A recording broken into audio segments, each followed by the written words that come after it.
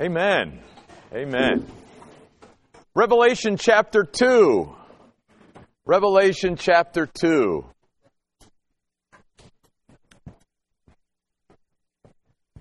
Obviously, taking a chapter a week, we can't dive into the intricacies of a book like Revelation, but hopefully each week we are giving you enough to chew on and enough to sort of whet your appetite to dive into the book of Revelation and read it and study it for yourself. So last week we started out by looking at chapter 1, which is sort of the introduction to the book, where John says, look, my goal in this book is to reveal Jesus Christ. More than anything else, it is to unveil who Jesus Christ is. It is giving an accurate representation of who Jesus is. And everything else in the book is really based on that. As we see God moving all of the world to one day a worldwide acknowledgement of who Jesus really is, when every knee will bow and every tongue will confess. And we saw last week that Jesus is glorified when he is allowed to be seen for who he really is. That's true in our lives as well. And so that's why then when we come to chapter 2 and chapter 3 that we're going to look at next week, we see Jesus holding his church accountable. And the reason he holds his church accountable is, first of all, he is, we are told, the head of the church. And there's a lot we could go into there.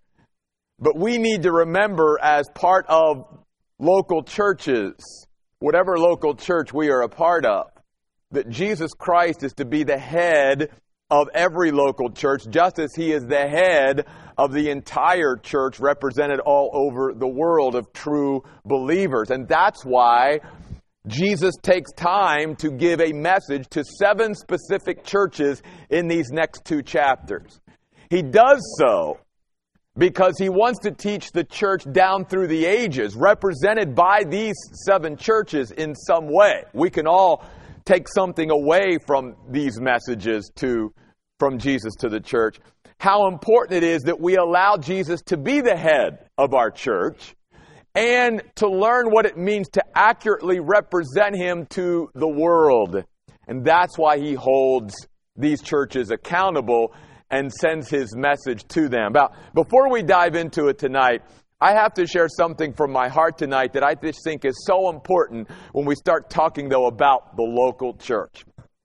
Because in my opinion, we live in a day and age where the importance of the church and being part of a church continues to deteriorate as far as seeing it from, I think, God's perspective. And the importance of the church continues to wane even in, I think, the minds and hearts of Christians. So I would like to share something at the beginning here tonight to remind us of why the church is so important to Jesus Christ. Why he spends so much time in the last book of the Bible dealing with his church before he deals even with the world of unbelievers. Why does he do that? He does it for this reason, and this isn't the only reason, but this is a really important reason why the church is so important. God obviously can work through individuals. He does. He works through us, hopefully, individually. And that's great, and God will always do that.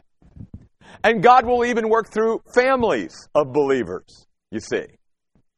But it is really important for believers to get the heart of God of being part of a local church, because there is no entity on earth, including the family unit, including an individual Christian, that can accurately represent the reality of Jesus Christ more than the church can. And here's the reason why. Because even in a family, you don't have the diversity that you do in a local church, no matter what size. And here's the reason why that shows the reality of God more than an individual could ever show the reality of God on their own. Why it's not enough just to say, well, I love God and I worship him and I serve him. That's great. God can use you. He will use you. But that's never going to make the impact that the church can or that a family can. Because, think about this with me and take some time even to think about this in the next couple of weeks as we talk about the church in Revelation. You're dealing with a body of people just like here at the Oasis, say, you know. And we all come from different cultural backgrounds and religious backgrounds and whatever. And yet, here's how Jesus can be seen more clearly and in a more real and powerful way in the church. Because it's only in the church when Christians are willing to really be part of a church and be unified even though there's so much diversity, and be able to come together and work together towards a common goal. There is nothing that more powerfully says to the world, this is of God, like people from different backgrounds and different diversities coming together and being able to unify and work together, you see. There's no other entity like this.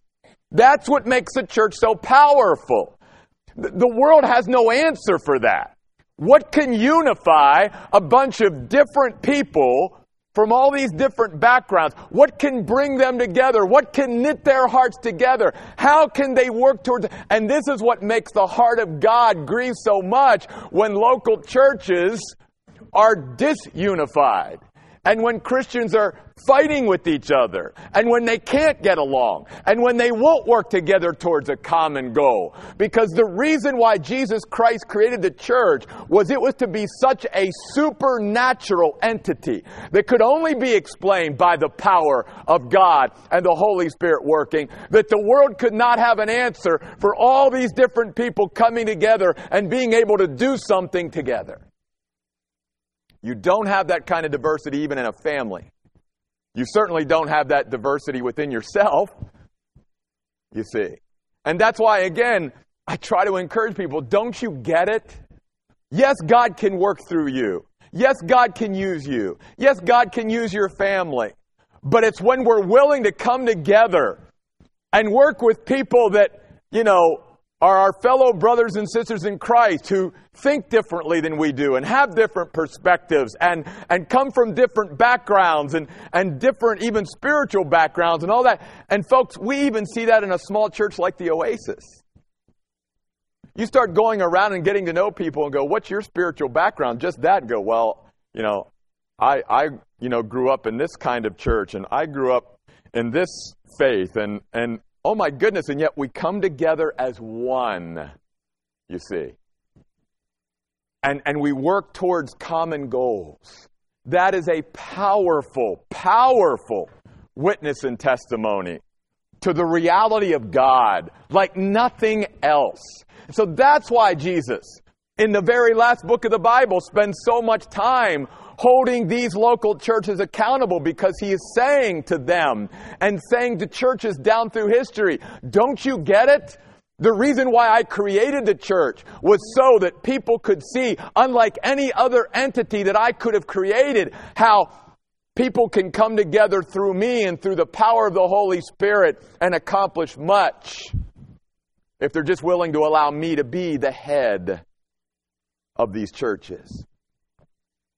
Which is why then, beginning in chapter 2, we're going to see a couple common things. Again, I'm not going to go down through verse by verse. It would take weeks. I could spend a week apiece on each of these local churches.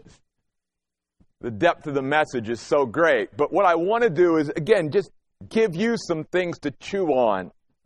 So there are some things that, in a sense, Jesus says to every church that I want to touch on tonight. And then I want to go back, and I do want to touch on one thing that was sort of the glaring weakness, if you will, about each of these churches, and how we can apply that to our church and to our lives as well. First of all, you'll notice in each of these messages to the church, say beginning in chapter 2, verse 1, that Jesus says this is a solemn pronouncement of the one who has a firm grasp on the 7 stars in his right hand, the one who walks among the 7 golden lampstands. And of course, last week we said the 7 golden lampstands were the 7 churches. And so Jesus is walking amongst the 7 churches. Literally, in the Greek language, he lives in a fixed position amongst his churches. That's how, first of all, not just being the omniscient God, but this is where his focus is. His focus is on his church, his churches, represented by local churches. That's how important this is to him. It's a fixed position for him. And he wants the church, all churches, to hear the weightiness, if you will, or to give weight. That's why the words solemn pronouncement from Jesus. If he truly is our head, if he is the one that is superior, if we are taking our cue from him, then when he talks to us as the head of the church, then we should listen. Notice he says the same thing in verse 8 to the church at Smyrna. This is the solemn pronouncement of the one who was first and last, the one who was dead and has come to life. He describes himself differently to each church based upon his individual personalized message to each church, what they need. In verse 12, the church at Pergamum, this is the solemn pronouncement of the one who has the sharp double-edged sword. The last church we're going to look at tonight, the church at Thyatira, verse 18, this is the solemn pronouncement of the Son of God, the one who has eyes like a fiery flame and whose feet are like polished bronze. Jesus is simply saying, what I'm about to tell you, because I'm the head of the church, I am the glorified Christ that was described by John in his vision in chapter 1. If you really believe that this is me, that this is the exact and accurate representation of who I am, then when I speak to the church should listen, you see. Which is exactly then what he says at the end to every church. Notice in chapter 2, in verse 7, to the church at Ephesus, he says, the one who has an ear, and he's not talking about a physical ear there necessarily. He's saying the one who has an ear had better hear what the Spirit says to the churches. Notice again, he repeats this phrase to every church. Verse 11, the church at Smyrna. The one who has an ear had better hear what the Spirit says to the churches. Verse 17, the church at Pergamum again. The one who has an ear had better hear what the Spirit says to the churches. And then finally to the church at Thyatira. Very last verse 29 of chapter 2, the one who has an ear had better hear what the Spirit says to the churches. Now, a couple things. Notice there. Jesus is the one speaking. But in his message, through his messengers to these churches, he's also saying, listen to what the Spirit says. Because Jesus is again reminding us that he, the Father, and the Spirit are one. Three persons, one God. And if Jesus is saying it, so is the Spirit. The Spirit will never say something that contradicts what Jesus or the Father would say. They are one and the same as far as, again, their unified message to the church. And so Jesus, even though he is obviously the one who's delivering this message, it's about him, it's from him, through his messenger to John, to the churches, Jesus is also reminding these churches, listen to what the Spirit says. And that's really what he's trying to convey to the church. Are we listening to what the Spirit is saying through the Word of God? Are we truly listening? This was such an important value to me when I studied the book of Revelation years ago that many of you know, like especially if you have one of our bumper stickers and stuff, that you know, we've written out sort of our core values as a church is love, listen, learn, and launch. And obviously one of those four is listen. How important it is to learn to listen to God and to each other. And it's something that, you know, human beings, I think we do less of. We like to hear ourselves talk, but many times we're not very good listeners. And Jesus is saying to his church, better listen. Better listen to what I'm about to say because I'm coming evaluating you as a church. I'm holding you accountable and I want them to direct, advise, command, and exhort you in certain areas. I'm going to meet you exactly where you are. And so this is the message he gives to every church. You'll notice then back up in chapter 2, verse 2, to the church at Ephesus. He says, I know your works. Then he says, even down in verse 3, I am also aware that you have persisted steadfastly. He says the same thing to every church. Notice verse 9 to the church at Smyrna. I know the distress you are suffering. Over in verse 13 to the church at Pergamum. I know where you live. And then down in verse 19, the church at Thyatira. I know your deeds. Jesus is simply reminding his church, I am the omniscient Son of God. Again, I am the glorified Christ. I am the Messiah. I am the Almighty. I am the Alpha and the Omega. This is who I am. Therefore, I have perfect, intimate knowledge of everything that goes on in every church. I know your attitudes towards each other. I know your love or lack of it towards each other. I know how you treat each other. I know what your strengths are. I know what your weaknesses are as a church. I am intimately connected and involved and aware of what's going on in every local church. And I want to be the head. Are we as a church allowing Jesus to be our head?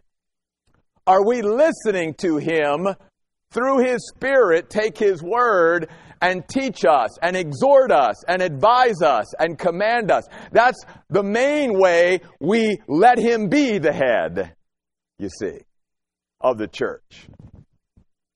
And we all have to realize He knows. He knows where we're at. We can fool other people as far as our level of commitment and devotion and all that, not just to God, but to each other, to our church, whatever. But Jesus knows everything about our relationship with our brothers and sisters in Christ and how we are making up the church and what kind of benefit and profit we are being to the church. Are we truly, serving Him through the church? Are we being a good church, I hate to use this word, but I'm going to use it anyway, member? Because some people ask, why does the Oasis not have membership? I tell them, well, do you see church membership in the New Testament? No.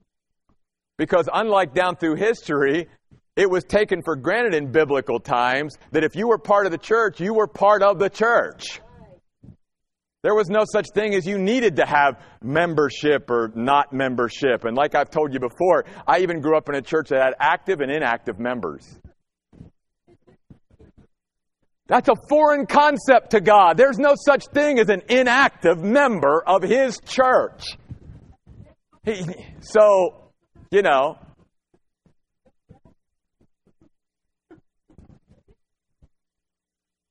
I know. We just need to be reminded, I know, Jesus says.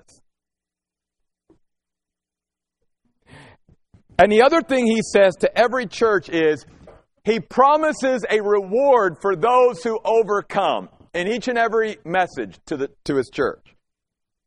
You'll notice again in verse 7, the first church, to the one who conquers, I will permit him to eat from the tree of life in the paradise of God.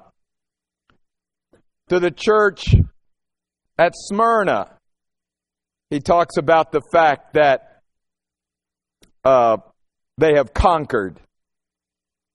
And then, I'm looking for these because I didn't necessarily mark them.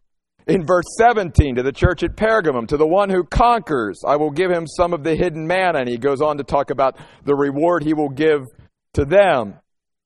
And then finally, to the church at Thyatira, in verse 26, he says, to the one who conquers and who continues in my deeds until the end, I will give him authority over the nations. In other words, we will rule and reign with Christ. I want to point this out. I look at these words from Jesus to His church not as words to a super special group of people within each church.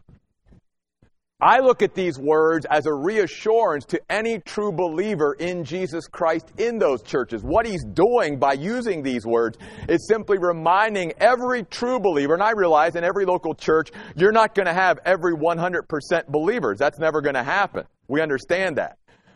But Jesus is talking to His church and to those who are truly His. And He's saying, do you realize who you are? You are one who can and should overcome and conquer. In other words, whatever you have to deal with to be part of my local church and to be effective and to live for me and to exactly represent me before the world, you can overcome and you can conquer because you have me. We see this throughout the New Testament. Listen to these verses. I'll take the one from Romans first. Paul says, in all things we have complete victory through Him who loved us. To the church at Corinth, Paul says this, but thanks be to God who gives us the victory through our Lord Jesus Christ. John writes in 1 John 5, 4 and 5, because everyone who has been fathered by God, everyone, not just some, everyone who has been fathered by God conquers the world. This is the conquering power that has conquered the world, our faith. 1 John 5, 4 and 5. See, throughout the New Testament, Jesus, through His messengers, tells His people, you are conquerors through me. You can overcome anything through me. Live who you are. Realize who you have in you and the power and the strength that you do have, and be encouraged by that. That even though you are struggling with things and maybe even struggling with each other within your churches and all of that, He's saying, you can overcome this. You can conquer this because you have faith and you just need to keep trusting in me. You see. Obviously, there's an initial faith that brings us to Christ, but there's also an abiding faith that we have to keep believing even after we become a Christian. And I think that's the kind of faith that John's talking about in 1 John when he says this is the conquering power. It's our faith. It's keep trusting, keep believing, keep placing our confidence in God. So he makes this statement to every church and says, for those who are true believers, here's what awaits you. Here's the reward. And again, they're different. But again, a similar message. A similar message. Solemn pronouncement. He who has ears to hear, to the one who overcomes, and I know. They're found in every message to every church. But here's what separates the churches. Because again, just like Jesus deals with us individually, He meets us where we are, He does the same with every local church. For instance, if Jesus gave a specific message to the church at the Oasis, it would be designed just for us. It would, meet us right where we need to be hit. And the cool thing about Jesus here is if you read these messages to the church is though, even though most of the time He has something that bothers Him and alarms Him about what's going on in these local churches, He always starts out with commendation first. He always starts out in every church with, here's the things you're doing well. Keep doing them. That's a good pattern. That's a good thing. That's a great thing even for parents. That's a great thing for leaders. If you're having a tough conversation with somebody underneath your leadership, before you dive in and maybe start being critical or maybe trying to talk to them about something that could be done better, first, why don't we start out by commending them and talking to them about all the things they're doing well? Wouldn't you love your boss to do that? Before they start being critical and talking about the things maybe you don't do well, how about talking to me about all the things that I am doing well and commending me for that? Jesus does that in every instance. Again, I'm not going to take the time to go through all those tonight, but I do want to hit on what I think are the important things that Jesus says was missing in each church. And I want to begin actually with the last two churches tonight for this reason. These are pretty straightforward, more than the first two are. In this way, remember, in these messages to these churches, Jesus is holding His church accountable because they need to be an accurate representation of who He is. If a church begins to not be an accurate representation of who He is as a lampstand, to shine who He really is out to the world, then He's going to come and He's going to speak to us through His Word, and He's going to correct things so that we can be a more accurate representation. He will do that individually. He will do that corporately. So the first one I want you to take a look at is the church at Pergamum.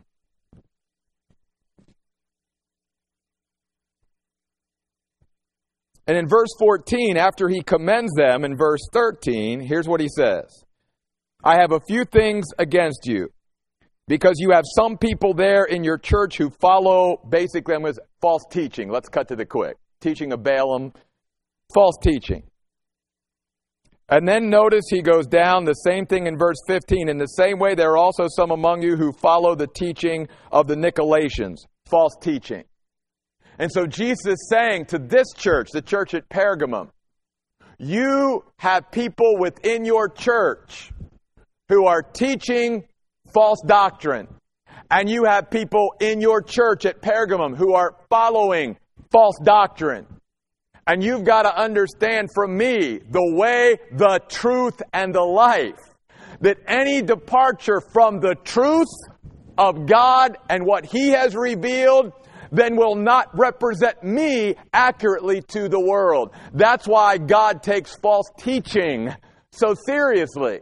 Because if Jesus is the way, the truth, and the life, and any church departs from the simple truth of God's Word and either takes away from it or adds to it or twists it or whatever, then that church is not accurately representing who He really is to the world, and therefore He cannot be glorified as He should be. That's why we are going to strive to just stick to the Word. Because when churches begin to deviate from the Word, Jesus is going to have the same problem with them that He had with the church at Pergamum. Do not tolerate false teaching and false doctrine. A little bit of false teaching and false doctrine gets into the church, and people start teaching that, and people will follow it. And then pretty soon you've got these people within this local church who now are in a bad place spiritually because the leadership and the church has allowed it. And so Jesus says, this needs to be corrected. This needs to be corrected. In fact, he talks about in verse 16 to the church at Pergamum, if you do not repent and change your mind, which the word repent not only means a change of mind, but it also means a change of mind that results in a change of behavior. Like John the Baptist said, bring forth fruit befitting repentance. Jesus said, therefore repent. If you don't change, I will come against you quickly and make war against those people with the sword of my mouth, my word. And you're not going to like it. So that's the message to Pergamum. You're doing some things well, but here's something you need to take a look at.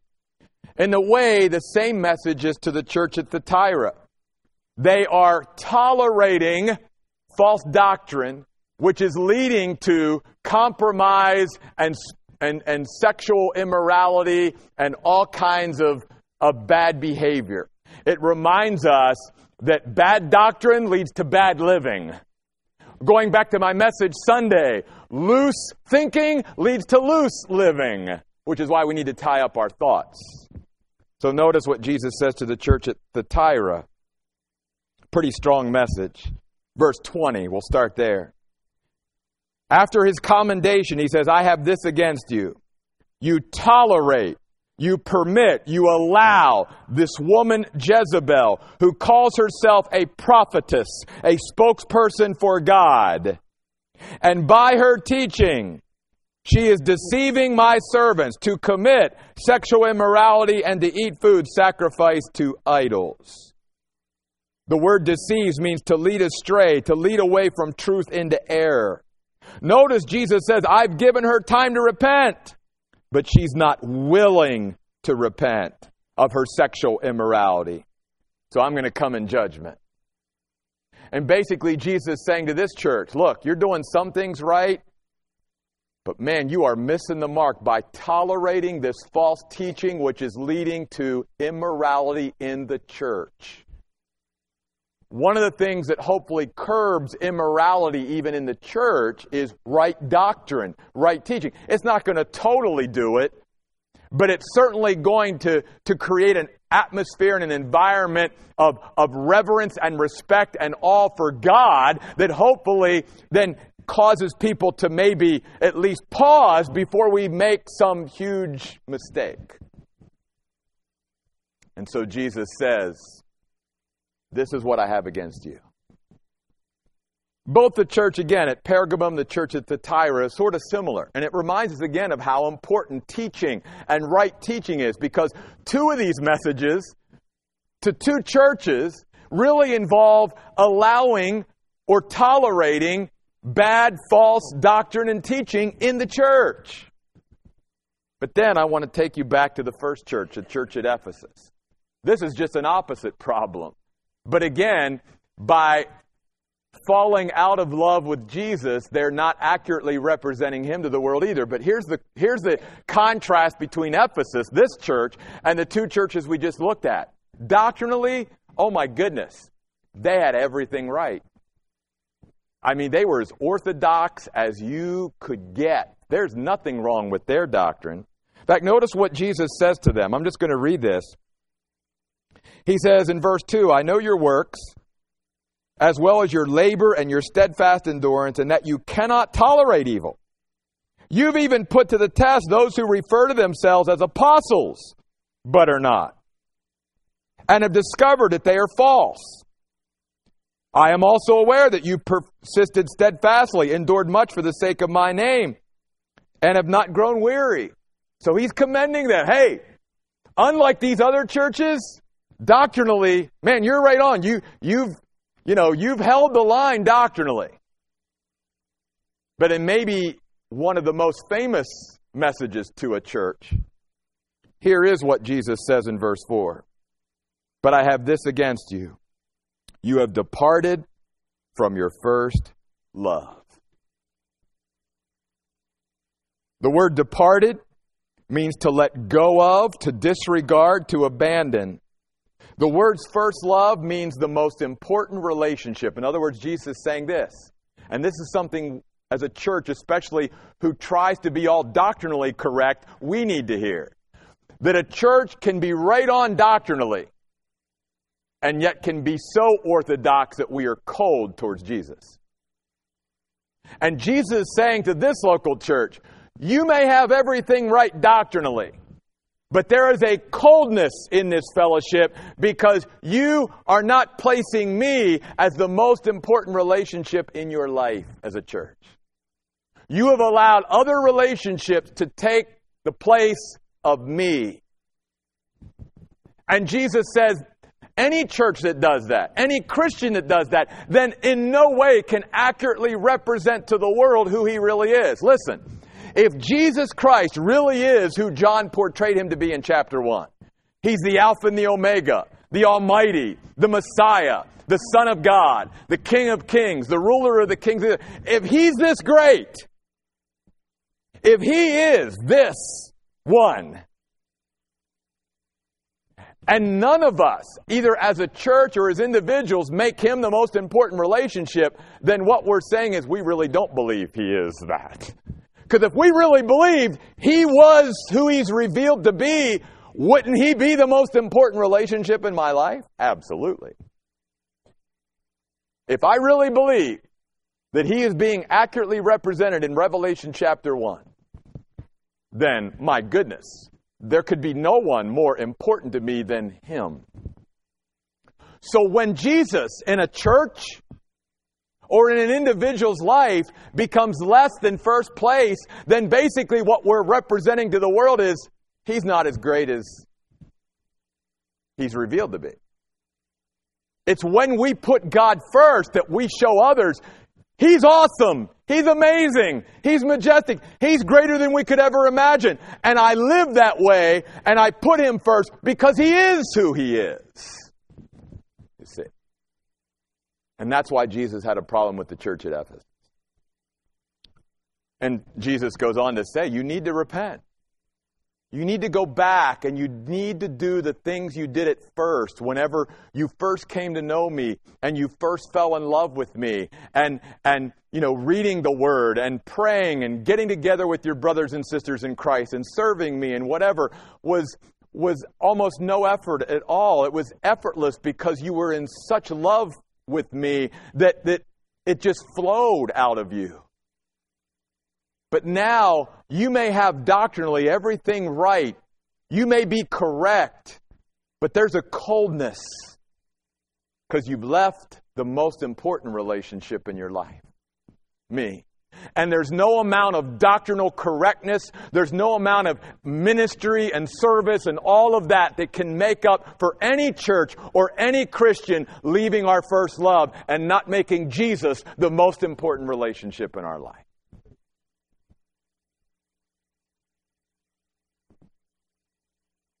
But then I want to spend the last few minutes we have here at the church at Smyrna, beginning at verse 8. And the reason I want to do that is out of all these 7 churches that Jesus deals with in Revelation 2 and 3, this church at Smyrna is the only one still in existence. That says something. And I think you're going to see why. And hopefully that will be an encouragement to you. Because out of all the churches that Jesus deals with, this is the church that suffered the most. Well, that's interesting, isn't it? We look at suffering as such a bad thing and such a negative thing, and yet Jesus here, even in this message, is teaching us the importance of suffering and being tested because it actually makes us stronger. This is one of only 2 churches in Revelation 2 and 3 that Jesus doesn't have basically a bad thing to say about. But notice what he does say, and I want to take the full message because it's pretty short. Verse 8, "To the angel of the church in Smyrna write the following. This is the solemn pronouncement of the one who is the first and the last, the one who was dead but came to life. I know the distress you are suffering." The word distress there means pressures. Remember, it's a Greek word that talks about being pressed like grapes. It's the way our lives are sometimes. Things begin to close in and we just all of a sudden feel this pressure. God allows that. Because what God wants to do in all of our lives and even in our church's lives is to build such an internal strength that no matter what pressure is exerted from the outside, we have the internal strength through Him to be able to resist whatever external pressures are coming against us. So Jesus says, I know the pressure that you are suffering and your poverty. There's many different words to talk about poor and how poor. This is the word in the Greek language that speaks about being the poorest. In other words, this church was destitute. That's what the word means. They were financially and maybe as far as, things of the world and resources and stuff, they didn't have a lot. Now think about that in terms of, the modern church. We measure success many times in American churches by how big they are, how wealthy they are, how much stuff they got, and how much power and all of that they can wield, and the influence that they have in other ways than just spiritually. But I want you to notice tonight and next week in these messages to the 7 churches, you will notice that Jesus never talks about how big or small a church is. That makes no difference to God. We might measure churches by that. And the reason I know that is because I've been a pastor for 29 years. One of the most, and I'm not saying all pastors' fellowships are bad. They're not. But many times through the years, I would get together with other pastors. And pastors, here's the question that most pastors ask other pastors. 2 questions. Nickels and noses. Reduced to nickels and noses. How much money do you have as a church and how many people are you running? That's how they measure things. That's how we measure things. You'll never see that in the Word of God. You'll never see Jesus measuring churches by nickels and noses. But somehow we've ended up there as how successful or prosperous a church is. No, Jesus tells the church at Smyrna, I know you're destitute, but notice what he says. You're rich. Is Jesus crazy? No. Because Jesus is trying to remind this church and every church that maybe doesn't have all that other churches do. If you've got me, you are wealthy. If you've got me, if you've got God, you are abounding in resources. Because all you need is me. You don't need all this stuff to measure how wealthy and rich you are. You can be a church like Smyrna, and as far as the world's concerned, you can be destitute and have nothing. But if you've got me, you've got everything. That's something we all need to hear. And say amen too. That's right. Thank you. And then he says, I also know the slander against you by those who call themselves Jews and really are not. Actually, Jesus says they are a synagogue of Satan. Whoa. And I think he uses the word synagogue, obviously, rather than a church, because he's saying most of them are Jewish. So he uses the word synagogue there. But then he says this to this church at Smyrna. Do not be afraid of the things you are about to suffer. Do not fear. And the word also means don't hold back. Don't be afraid to stay committed and keep me first in your life, no matter what it costs you. Now notice, Jesus in a sense is saying to this church, you're destitute already, but guess what, guys? You're going to even go through a period of even worse suffering. And he even says, notice, the devil is about to have some of you in Smyrna thrown into prison. Now notice something here. This is why I wanted to get to this, because this is important. God is sovereign. If we believe He is who Revelation 1 says He is, He's in charge. He's in control. And yet you'll notice here, as well as many other places in the Word of God, that the devil can be used by God to accomplish His purposes. He did the same thing with Job. God was sovereign. He was in control. Devil wanted to touch Job, and God said, okay, I'll let you touch him, because guess what? Ultimately, this is going to be for Job's betterment. He's going to be better off, so I'll let you do that, you see. This is why this is so contrary to the false teaching that somehow God doesn't want any of us to suffer. Oh, my friends, God sometimes wants us to suffer and will even allow the devil to bring suffering because God knows it's for our better good. Because notice Jesus goes on to say, because you're going to be tested by this suffering. And in that testing, we are refined, we are purified like never before. We are strengthened in these times of suffering. And that's why Jesus will allow even the devil to throw some of these people in Smyrna, in this small little destitute church that's already been through enough, and they're going to go through even more suffering. But guess what? That church is still here today. That church had a strength and an endurance that other churches didn't have. Maybe it was because of what they went through. Some of you are the same way, and you know people the same way.